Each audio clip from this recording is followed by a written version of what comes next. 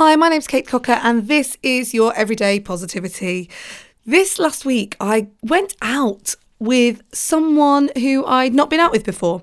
This isn't a romantic relationship, this is a new friendship. And I think sometimes we can get so caught into our own relationships and I've even had the thought in the past, I don't know about you, where I've gone, I don't need any more friends now. I know enough people. But I was at a party at the beginning of the year and I got chatting to a friend of a friend. And this friend of a friend suggested that we maybe got together because we'd had such a lovely time. And I thought, you know what? It'd be really good for me to, explore another friendship and see what that's like.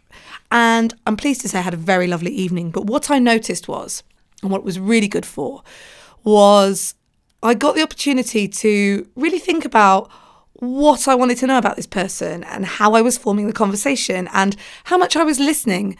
And I guess that's because I never go on dates because I'm in a long-term relationship. So there's a part of my brain I never ever really get to use, which is remembering to listen and hearing what people like and establishing new relationships and getting excited about the new person in your life. And my brain actually felt like there were new paths being formed. It was like a little light went on.